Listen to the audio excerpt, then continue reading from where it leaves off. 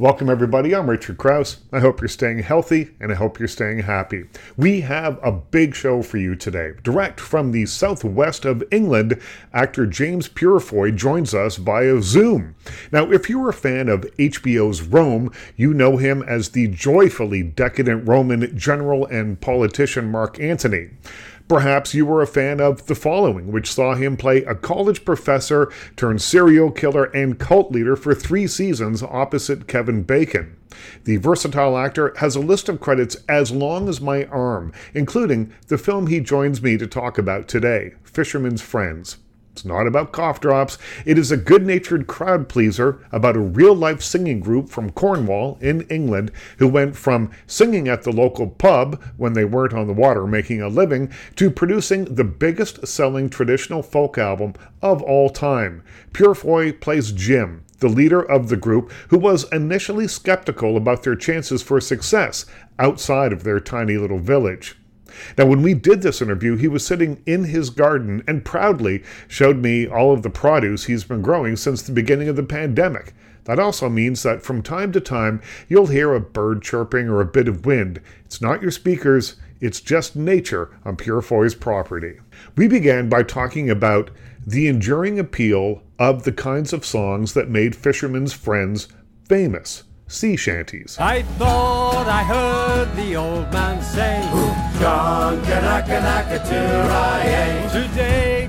Just out of interest, what kind of music were they singing? The Rock and Roll of 1752. And I think the amazing thing, isn't it, about those sea songs is that although we don't really sing them anymore, but somehow they're here, aren't they? I think anybody who lives on a seaboard somewhere, somehow they're in our DNA, and it's really odd how you actually know the words. You go, I don't know, how do I know the words to that? But you do. It's odd. Purefoy's resume is fairly eclectic, and I read that he says that he's always looking for jobs that hold something in them for him that he can really get his teeth into, something he hasn't done before. So I asked him, what was it about this script that appealed to you? Singing. That was a whole new ball game for me. Never done a musical. Never. I obviously sound marvelous in the shower, don't we all? But I'd never actually done that in front of people, and so that was a reason to do it. I think also I was interested in the story because it comes from the West Country, which is where I come from, where I am now. The West Country of England, the southwest of England. It's not an area of England that gets a lot of attention in terms of movies or characters, as you very rarely see anything in the West Country. So I wanted to fly a little bit of a flag. One of the things that works so well in Fisherman's Friends is that it has a real sense of place. It takes you to Cornwall, England, and gives you a look at Cornish rebelliousness, history, community, and friendship. They actually shot in Port Isaac in Cornwall. I asked him if being there helped him create the character and maintain that kind of integrity.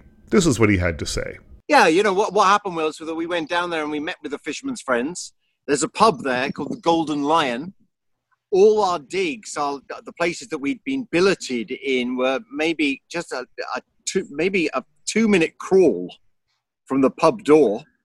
So when we were turfed out very late at night, having had something of a lock-in rehearsal, right, we managed to get home. So it was, and we were there off season. And if anybody knows anything about English country towns in the summer, they're always rammed with tourists and youngsters and people on holiday and vacay and stuff. So, but we were there out of season, so it was very, very quiet. So we were able to go about, do our business, and try and paint the story of these extraordinary, hairy, bottomed fishermen. That's what they are. They're just big blokes who did an extraordinary thing and managed to take these shanties that they were singing, these sea shanties, and turn it into an enormously successful album. And then they went on to play the Glastonbury Festival. They backed up Beyonce the year she played. I don't know what she made of them. Must have been hilarious. They've sold millions of albums, and they give a concert still every Friday night on the dock there in Port Isaac. They've raised £500,000 for charity. And they're just remarkable men, but really, they're fishermen. That's what they are. I told James Purefoy, star of Fisherman's Friends, that I liked that this movie was a study in what makes happiness and personal contentment, that it is unabashedly optimistic, and that there isn't a cynical bone in its body. And then I asked him if he thought that's why it has connected with audiences in our strange times. This is what he had to say. I think you're absolutely right. I think people come out of that film feeling like, oh, yeah, we are members of the human race. Mm-hmm. And not just are we members of the human race with just looking after our own tiny little block and our own tiny little family, but actually we are part of a much wider community of people. And I think one of the reasons it was very successful here in this country is that it came out maybe 2 weeks before Brexit happened, and yet people were able to go and see a movie that was about a community and about a small village and about friends and love and relations and the things that bind us together, and we weren't concentrating on the things that drive us apart. And I think that's, what we need to be doing, not just in movies, but in politics as well. We really need to find a way to come together, because being driven apart like we are doesn't help anybody. My conversation with James Purefoy, star of Fisherman's Friends, now available on VOD, turned to the pandemic. I said that I thought that the pandemic would connect us all, that we would realize that we're all just people looking for the same thing, no matter where we are in the world, looking to look after our family, hoping to have food on the table, all the stuff that people around the world want to have. But instead, in some quarters, something opposite has happened. We now have protests on the street about wearing masks, and people seem to be slipping back into the polarization that occurred before the pandemic. I asked him what he thought about that. I totally get that. I see those. We don't get that so much here. People tend to be pretty cool about wearing masks. I think people understand. And maybe that's what it's about. Maybe it's about an education thing. I don't know. I think people in Europe, and certainly oftentimes, obviously, in lots of places in the United States and Canada and places, that a lot of people understand that I'm wearing a mask not just to protect me, but to protect you. And you wear one to protect me and yourself. And, when I look at those key workers, when I look at those health service workers who are wearing those masks 12, 14 hours a day, and then you get people getting wound up and upset about having to wear one when they go to Walmart, it makes me very sad. It makes me... You just go, come on, guys, it's just a mask. It's not that big a deal. It's not a muzzle. Continuing my conversation with James Purefoy, star of Fisherman's Friends, available on VOD wherever you legally rent or download movies, I gave him a quote that I had read in an old interview with him where he had been described as a, quote, stealth celebrity. And then when he was asked about it, he said, I couldn't be happier. I asked him why he was happy to, in a lot of ways, fly under the radar. Because I love the job. I love the acting. I like the stuff. The older I've got, the less interested I am, I have to say, although this is very pleasurable because you're clearly a very smart man, but the less interested I am in the finished product, actually. And I've become so inured and disappointed to what marketing people and advertising people, what they've done to projects that I've been in, where you go, I can't believe you even watched it, and yet you've come up with this poster. What, do you know anything about this show? So I think that one becomes a little cynical about that kind of thing, and I think the answer to that is just to really be present between action and cut, and that's the thing. That's the only really, really pure bit of the job that I'm really interested in. So I think being that's what I love doing. The fame, keep it. It really doesn't bother me. As long as if I can keep doing what I'm doing and not be vastly famous, then I'm really happy with that. That's okay. Do you think that your early years working on a pig farm, working as a porter in a hospital, kind of gave you a grounding in the real world that you have taken forward then? Without doubt. Certainly work. The pig farm, not necessarily, because really my only companions on that job were pigs. But the hospital, I worked in a hospital for 2 years when I was 16, and I'd lived in a very closeted world of English private school, boarding school, where we were very cloistered away from the world.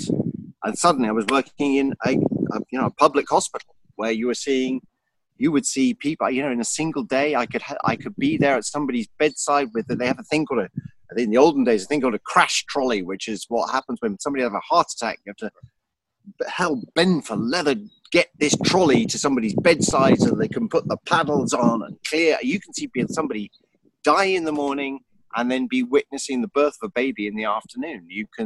It's a tremendously leveling job. You meet, as you must be aware, in England we have a public health system, so every hospital is full of everybody. All the different kinds of people we get. And you could spend time with people who are cancer patients. And even if it's just the trip from the ward to the physiotherapy department, sometimes they just want to chat to somebody who isn't a doctor or isn't a nurse. They just want to talk about the weather or the football or what's happening outside the hospital. And you were the conduit for that. So, yeah, that was a really big formative experience for me, those 2 years. That was my interview with James Purefoy. You can see him now on VOD wherever you legally rent or download movies in Fisherman's Friends. My next guest today joins me via Zoom from his home in Los Angeles. Rod Lurie is a West Point graduate turned filmmaker. In this interview, we talk about West Point, why he stood at attention at a screening of Poltergeist, and of course, his latest film, The Outpost. It's an intense recreation of the Battle of Kamdesh, a bloody 2009 confrontation that saw 400 Taliban fighters attack combat outpost Keating in Afghanistan, a station manned by 53 American soldiers and just days away from being shut down. Critics are raving about this film, lots of Oscar attention on this movie already, and you can see it right now on VOD wherever you legally download and rent movies. Let's get to know Rod Lurie. We can't go to the movies right now. Right. We haven't been able to go for months in most places. Movie theaters are opening up slowly in various places, but it's going to be a little while yet. I'm asking people if you have some kind of memory, like one memorable night at the movies that pops into your head when you think about going to the movies. It's the memory you have. Yeah, I have many memories of going to the movies. I think that my most memorable was in 1982. I was a cadet at West Point. I had leave for the weekend, and I went to New York City, and I went to see two movies. And one was The Road Warrior, the George Miller film. Wow. And oh my God, I was so absolutely excited by that movie. I thought it was so thrilling, and I left on such a high.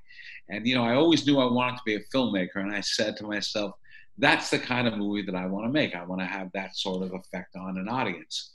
And I left that theater, and I went to see another movie, and that movie was E.T.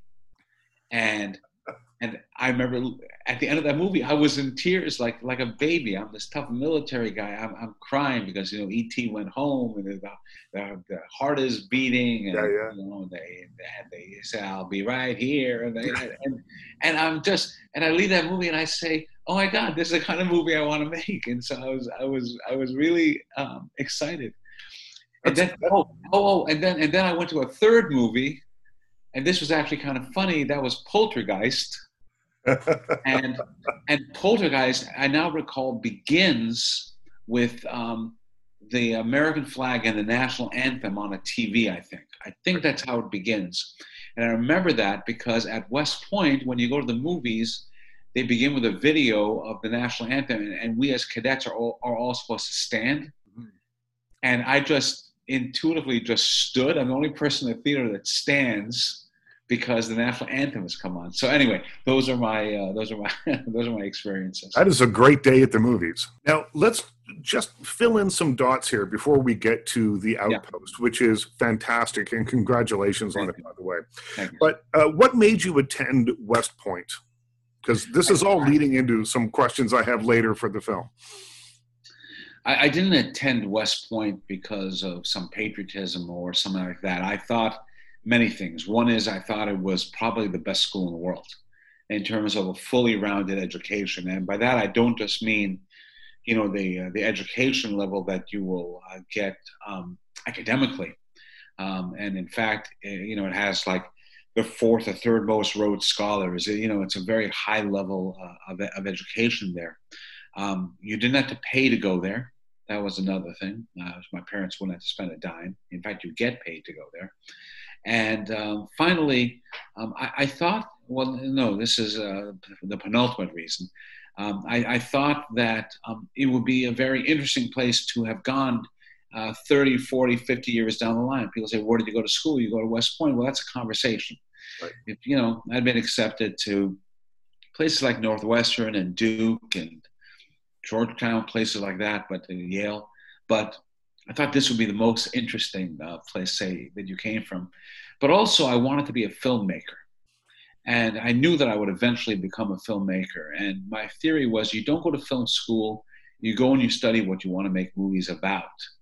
And I had always been interested in leadership and principle were the two things that most interested me. And there's no better school for that than West Point. Well, I was going to ask you, between West Point and your experience in the military, how that prepares you for being on a film set. And I know this sounds like a bit of a stretch, but there's a hierarchy in both situations. Yeah. There is a sense of urgency. There's a lot of waiting around. There are some things. Right. So you've already answered the question.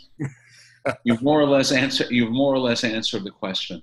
West Point really prepares you in the sense that it teaches you that leadership isn't monolithic, that you have to understand that every individual is different and that you have to lead differently different people as a general rule. And that leadership is about inspiring people to be their best and not convincing them that you're the best. That is really very important on a film set as well. But more importantly, for myself and for all the military guys that were on the set, and there were a lot of military guys on the set, there was no problem that we would confront where we couldn't say we've been in a tougher scrape than this, right. Especially the guys that had actually been in combat. So it's a very calm set when you have it run by military people. It's like, we're going to solve things as they come, and everything has a solution. And could you have made this film had you not gone to West Point and had you not done time 4 years in the military? I could have made it, but it wouldn't have been the same film. And you wouldn't have had the same love and the same respect for the people that you're portraying in the film. And I wouldn't be able to bring some of the authenticity that exists in the film. Even not just from what I know about the military, but in accepting the wisdom of the people that were advising me on the film. Many other filmmakers would at some point start rolling their eyes as to the insistence on getting things right from the military advisors that I had, people like Jericho Denman and Ray Mendoza and Hank Hughes and Daniel Rodriguez and people like that. And to me, I took all that very seriously. I feel very indebted to the Army. I'm midway through my conversation with Rod Lurie. Now, at various times of his career, he's been in the military, he's a West Point graduate, he was a film critic, a journalist, an author, now he's a filmmaker, an award-winning filmmaker, and I suspect that more awards are coming his way when more people have had a chance to see his latest film, The Outpost, now out on VOD. I started off this segment by asking Rod what made that battle one for the history books. This is what he had to say. It's a battle that really should never have taken place, in the sense that the battle only occurs as a piece of opportunity for the enemy. We put an outpost at the base of mountains. There were reasons for that, but in my opinion, the reasons were not good enough to put us into such a vulnerable position. Even the layman watching the movie for the first time, when Scott Eastwood comes out in the morning and looks up at these mountains that surround him, he's looking up at them and he's going, shit, man, we're we're doomed, you know, and the big one is going to come at some point, and the big one does come. And the big one comes on October 3rd, 2009, where we are outnumbered, I think, 8 or 9 to 1, 53 men. And these Taliban descend upon them with much greater weaponry and with much greater force and with a tremendous zeal. And we survived it. And we lost 8 men, which is horrible, awful. But the battle was won. And it was won because of the leadership of the young men that were on that post, and from their brotherhood and their desire to protect one another. Well, the character that Caleb Landry Jones plays, in an absolutely tremendous performance, yes, is someone that I found really interesting, because he was a person who understood that fear is very much a part of what you're up against. And so often in war films and war dramas, we're not allowed to see the fear. It's seen as weakness, or it's seen as something that we shouldn't be seeing. And I love that that was embraced in this film. Weakness is the very definition of bravery is to do something in the face of fear. If you don't have any fear, then you're just fearless, and so what? Right. You know, then that doesn't say anything about your character other than maybe you're a moron. You know, he's and by the way, you are right about the Caleb Landry Jones performance. My God, this guy it's one of, in my opinion, one of the best combat performances in the history of the screen art. It's really something to be believed. I really hope that people remember him at the end of the year. Did you know it when it was happening? When you were watching? Yes, I did. I mean, I'm watching it, and I'm watching the effort that he's putting into the performance. It's interesting that you asked that question. Not a lot of journalists think to ask that, because the interesting answer is there's usually 1 or 2 performances that are really good in a movie that you think are shit when you're shooting it, and then you understand the nuance of the actors and the sort of the intelligence that they bring to it, and that's usually from roles that are well rehearsed. You know, Caleb really rehearsed a lot. His physical actions and what he needed to do for technical reasons. We needed to get this right. But he's a furnace. You know, when you open the door of that furnace, the fire just comes out, and you're not sure what you're going to get from take to take. He's a very, very innovative actor. By the way, he's exactly in real life the opposite of Ty Carter, the Medal of Honor recipient that he plays. He's a scrawny guy. He's seems to begin every day with a joint and every hour on the hour sort of guy. And in fact, when he went to meet the real Ty Carter, Ty calls me and he says, Rod, this guy, he's going to go to the gym, right? He was really concerned about that. But he did go to the gym, and he did train, and he got his act together. And it's a spellbinding performance. By the way, I love literally everybody's performance in this film. Scott Eastwood never, ever, ever been better than this. I think he's a better actor at his age than his dad was at his age. Was there ever a thought, and I know this is based on real people, but giving him a nickname rather than calling him Clint, which is his character's name? Okay, hold on. Never used once in the whole film. Never used once. Is it not? I guess I got that from my reading. No. Could you imagine what a distraction that would be if I'm calling him? He looks just like his dad. So if I'm calling him Clint the whole movie, that's going to be really, really weird. In fact, it's a very, very important point that I make, that nobody's first name is uttered in the entire film until the very end of the movie, where I tell you what their first names were. It was absolutely intentional. And in fact, that's the way it goes in the military. You almost never use your first name in the military. Yeah, there were people that were like best friends, and they never knew one another's first name. And that, literally, Ty Carter, nobody on that base knew what his first name was. Those details, I think, are the thing that make this feel like such a rich tapestry. We get to meet the characters at the beginning of this for the first 40 minutes or so. And so when all hell breaks loose in that last hour, not only is the battle scene frenetic and you think there's no way, they're in the middle of a pit, they can't get out, but you care about them. They are not just people running around in uniform. Well, that's because we cared. And we got to know the families of the fallen. We got to know these soldiers really well. And the actors themselves who really got to know the people that they were portraying, there's no way that they were going to allow their characters to get lost in the shuffle. And at some point, each one of them came to me and asked for an adjustment to this line, or even the way that they were shot, so that or filmed, I should say, that they would really be clear. Now, I want to say something that's really important right now, is that people watching this and they're going to go see The Outpost are going to see it on VOD. They're going to download it. Pretty please, with all sorts of sugar on top, do not watch this phone on your iPhone. Do not watch this phone even on your computer. Find the best system you have and watch it that way. You know, we weren't really, this was intended for the big screen. The pandemic killed that. So we're asking everybody, please watch this in the best way that you can. Your father was a political cartoonist.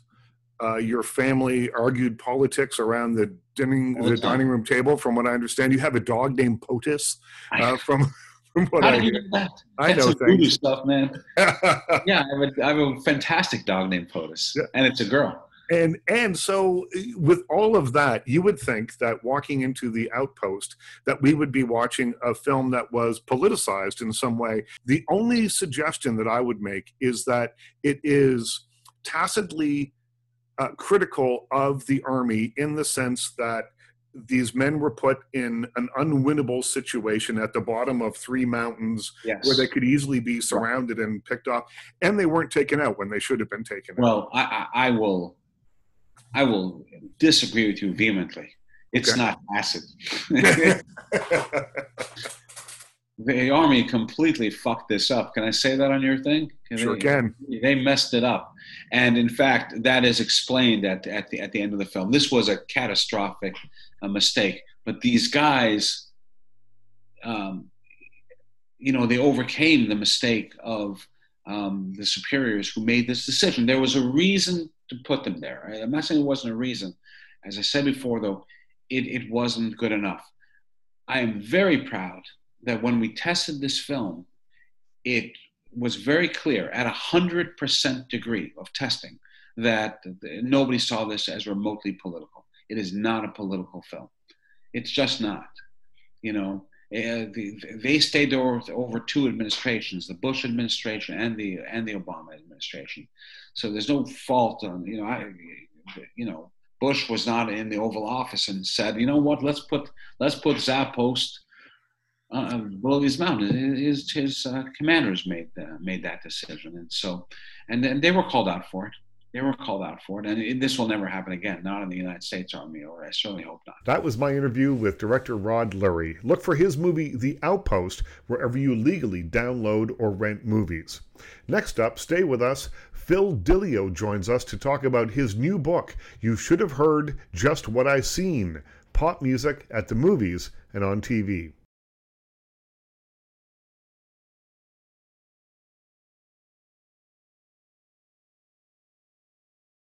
So the book starts really with Mad Men, talking about the show Mad Men. What was it about that and its use of music that pushed you along towards doing the blog and now the book?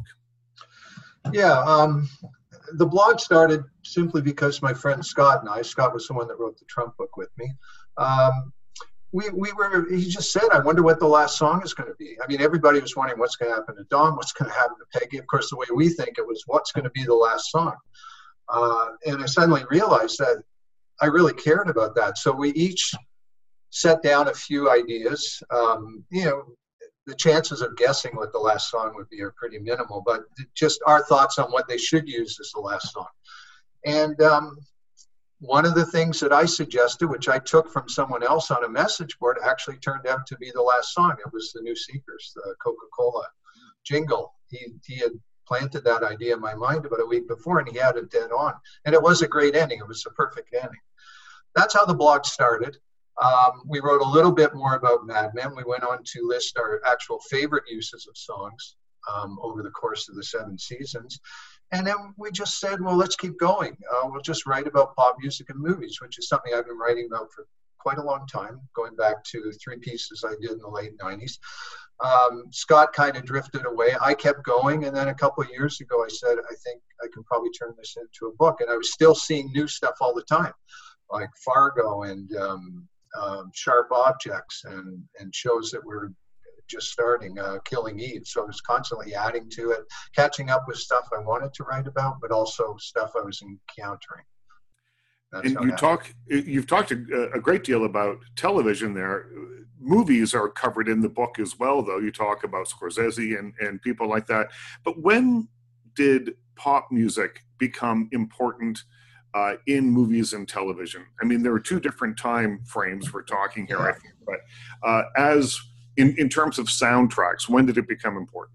That's something I've tried to pin down so many times, and it's very difficult because, you know, you can go back to Kenneth Anger's Scorpio Rising, which I think is 1963, where a 28-minute, underground experimental film that has wall-to-wall pop music used, you know, I don't know if you've ever seen Scorpio Rising, but the way it's used is just, wow.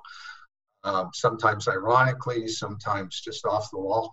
Then you move on to the Beatles and the Richard Lester films. Obviously, they're hugely important. I think the next big thing was probably The Graduate in 1967, which had a profound impact on me in terms of how I heard music in a movie and what it could do. I think from there, Scorsese kind of enters the picture. Everybody would point to Mean Streets, but actually, if you watch Who's That Knocking at My Door, it's just as impressive as Mean Streets in terms of its use of music. Mean Streets and American Graffiti both come out in '73. Huge. And you know, from there, Scorsese kind of holds sway for the next couple of decades. There's lots happening, lots of things. People would point to Saturday Night Fever. Of course, I left out Woodstock and Easy Rider. It just depends your perspective. You know, some people would say Woodstock was a huge breakthrough. For me, that's a concert film. That's a different thing. I think after Scorsese, the next big thing is Tarantino when he comes along with Reservoir Dogs in '91. And then another inflection point I often point to is around 1997, 98. In quick succession, you get Boogie Nights, which is just one of my favorites in terms of music, then Rushmore, and then the Virgin Suicides. They all happen within a few months of each other. And for me, that's the movie timeline. But then the TV timeline, I think, really comes in with... And I underrated The Sopranos in the book. I just finished a rewatch of it. I think it was much more important than I give it credit for in the book. The book is sort of focused on Mad Men, which I still think is the greatest TV series for using pop music. But when I wrote about The Sopranos in the book, I was only up to season 3. By the time I finished it, now that I've done the rewatch, I think you could say that is almost the beginning of television.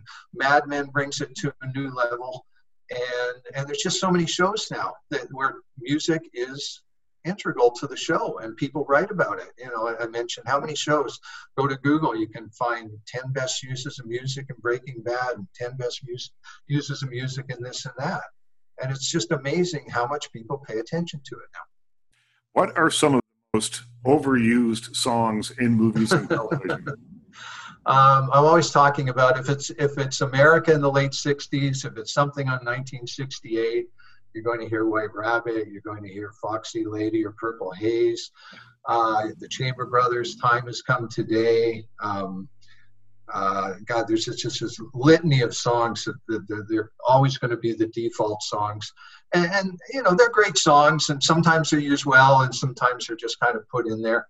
I would just as soon hear something like The Mothers of Invention, Trouble Every Day, which I think is probably as great a song as you could ever have if you wanted to soundtrack all the unrest that was going on in '68. It was written about the Watts riots. Right. So yeah, there is this core of songs that get overused all the time and then filtered down to commercials, sometimes really weirdly. I'm sure you must have seen it when the pandemic struck. I was constantly seeing this commercial for a cruise line that used White Rabbit. That's and right. It just made no sense at all. You know, I mean, this woman is on the cruise line and she looks like she's tripping. And why are they using White Rabbit to advertise the cruise line? I loved hearing it, and it was kind of weirdly effective, but it sure didn't make any sense. I often think that if you notice the music in a film or a television show, then the storytelling is failing because you are being taken out of the story by this external force. I'd like to think that when it all is clicking along and everything is working nicely, that it's just one big machine and all the parts are fitted together so beautifully that you don't notice the seams, you don't notice the music, it should all just work as one. Do you agree? Or is music something that you have to think of separately from the story? I agree up to a point. I don't think if you're noticing it and you're thinking, wow, they shouldn't be using that, or why are they using that? That's a bad thing. I agree that seamless is nice, where the music just becomes part of the whole experience. I think I'm much more attentive to it than the average moviegoer. I do like to really notice and hear the song. It drives me up the wall if a director uses a song and keeps the volume so low. I always think, why are you bothering to use this? Or cuts it short. A quick example I'll point to, and it has great moments, obviously, but in Pulp Fiction, Tarantino uses Al Green's Let's Stay Together, I think, or is it I'm Still in Love with You? I think it's Let's Stay Together. The greatest songs of the 70s, starts off, it's loud, it's great, and then he lets it play for 10 seconds, and then he pulls the plug. So I don't like that. I agree up to a point, but if you're going to use it, yeah, I do want to notice it, and I do want to think about it. Rewatching The Sopranos, one episode that ended with Carmela finding out about Meadows' engagement, and they cut, and she's crying, and she sees Tony floating on the pool, and they cut to Bobby Darin's cover of If I Were a Carpenter. That really, I said, that's just amazing. And I did stop and I thought about If I Were a Carpenter and tried to fit it into, why are they using that? Is it just sensation? Are they after more? So I do like to notice it and think about it. I know what you're saying.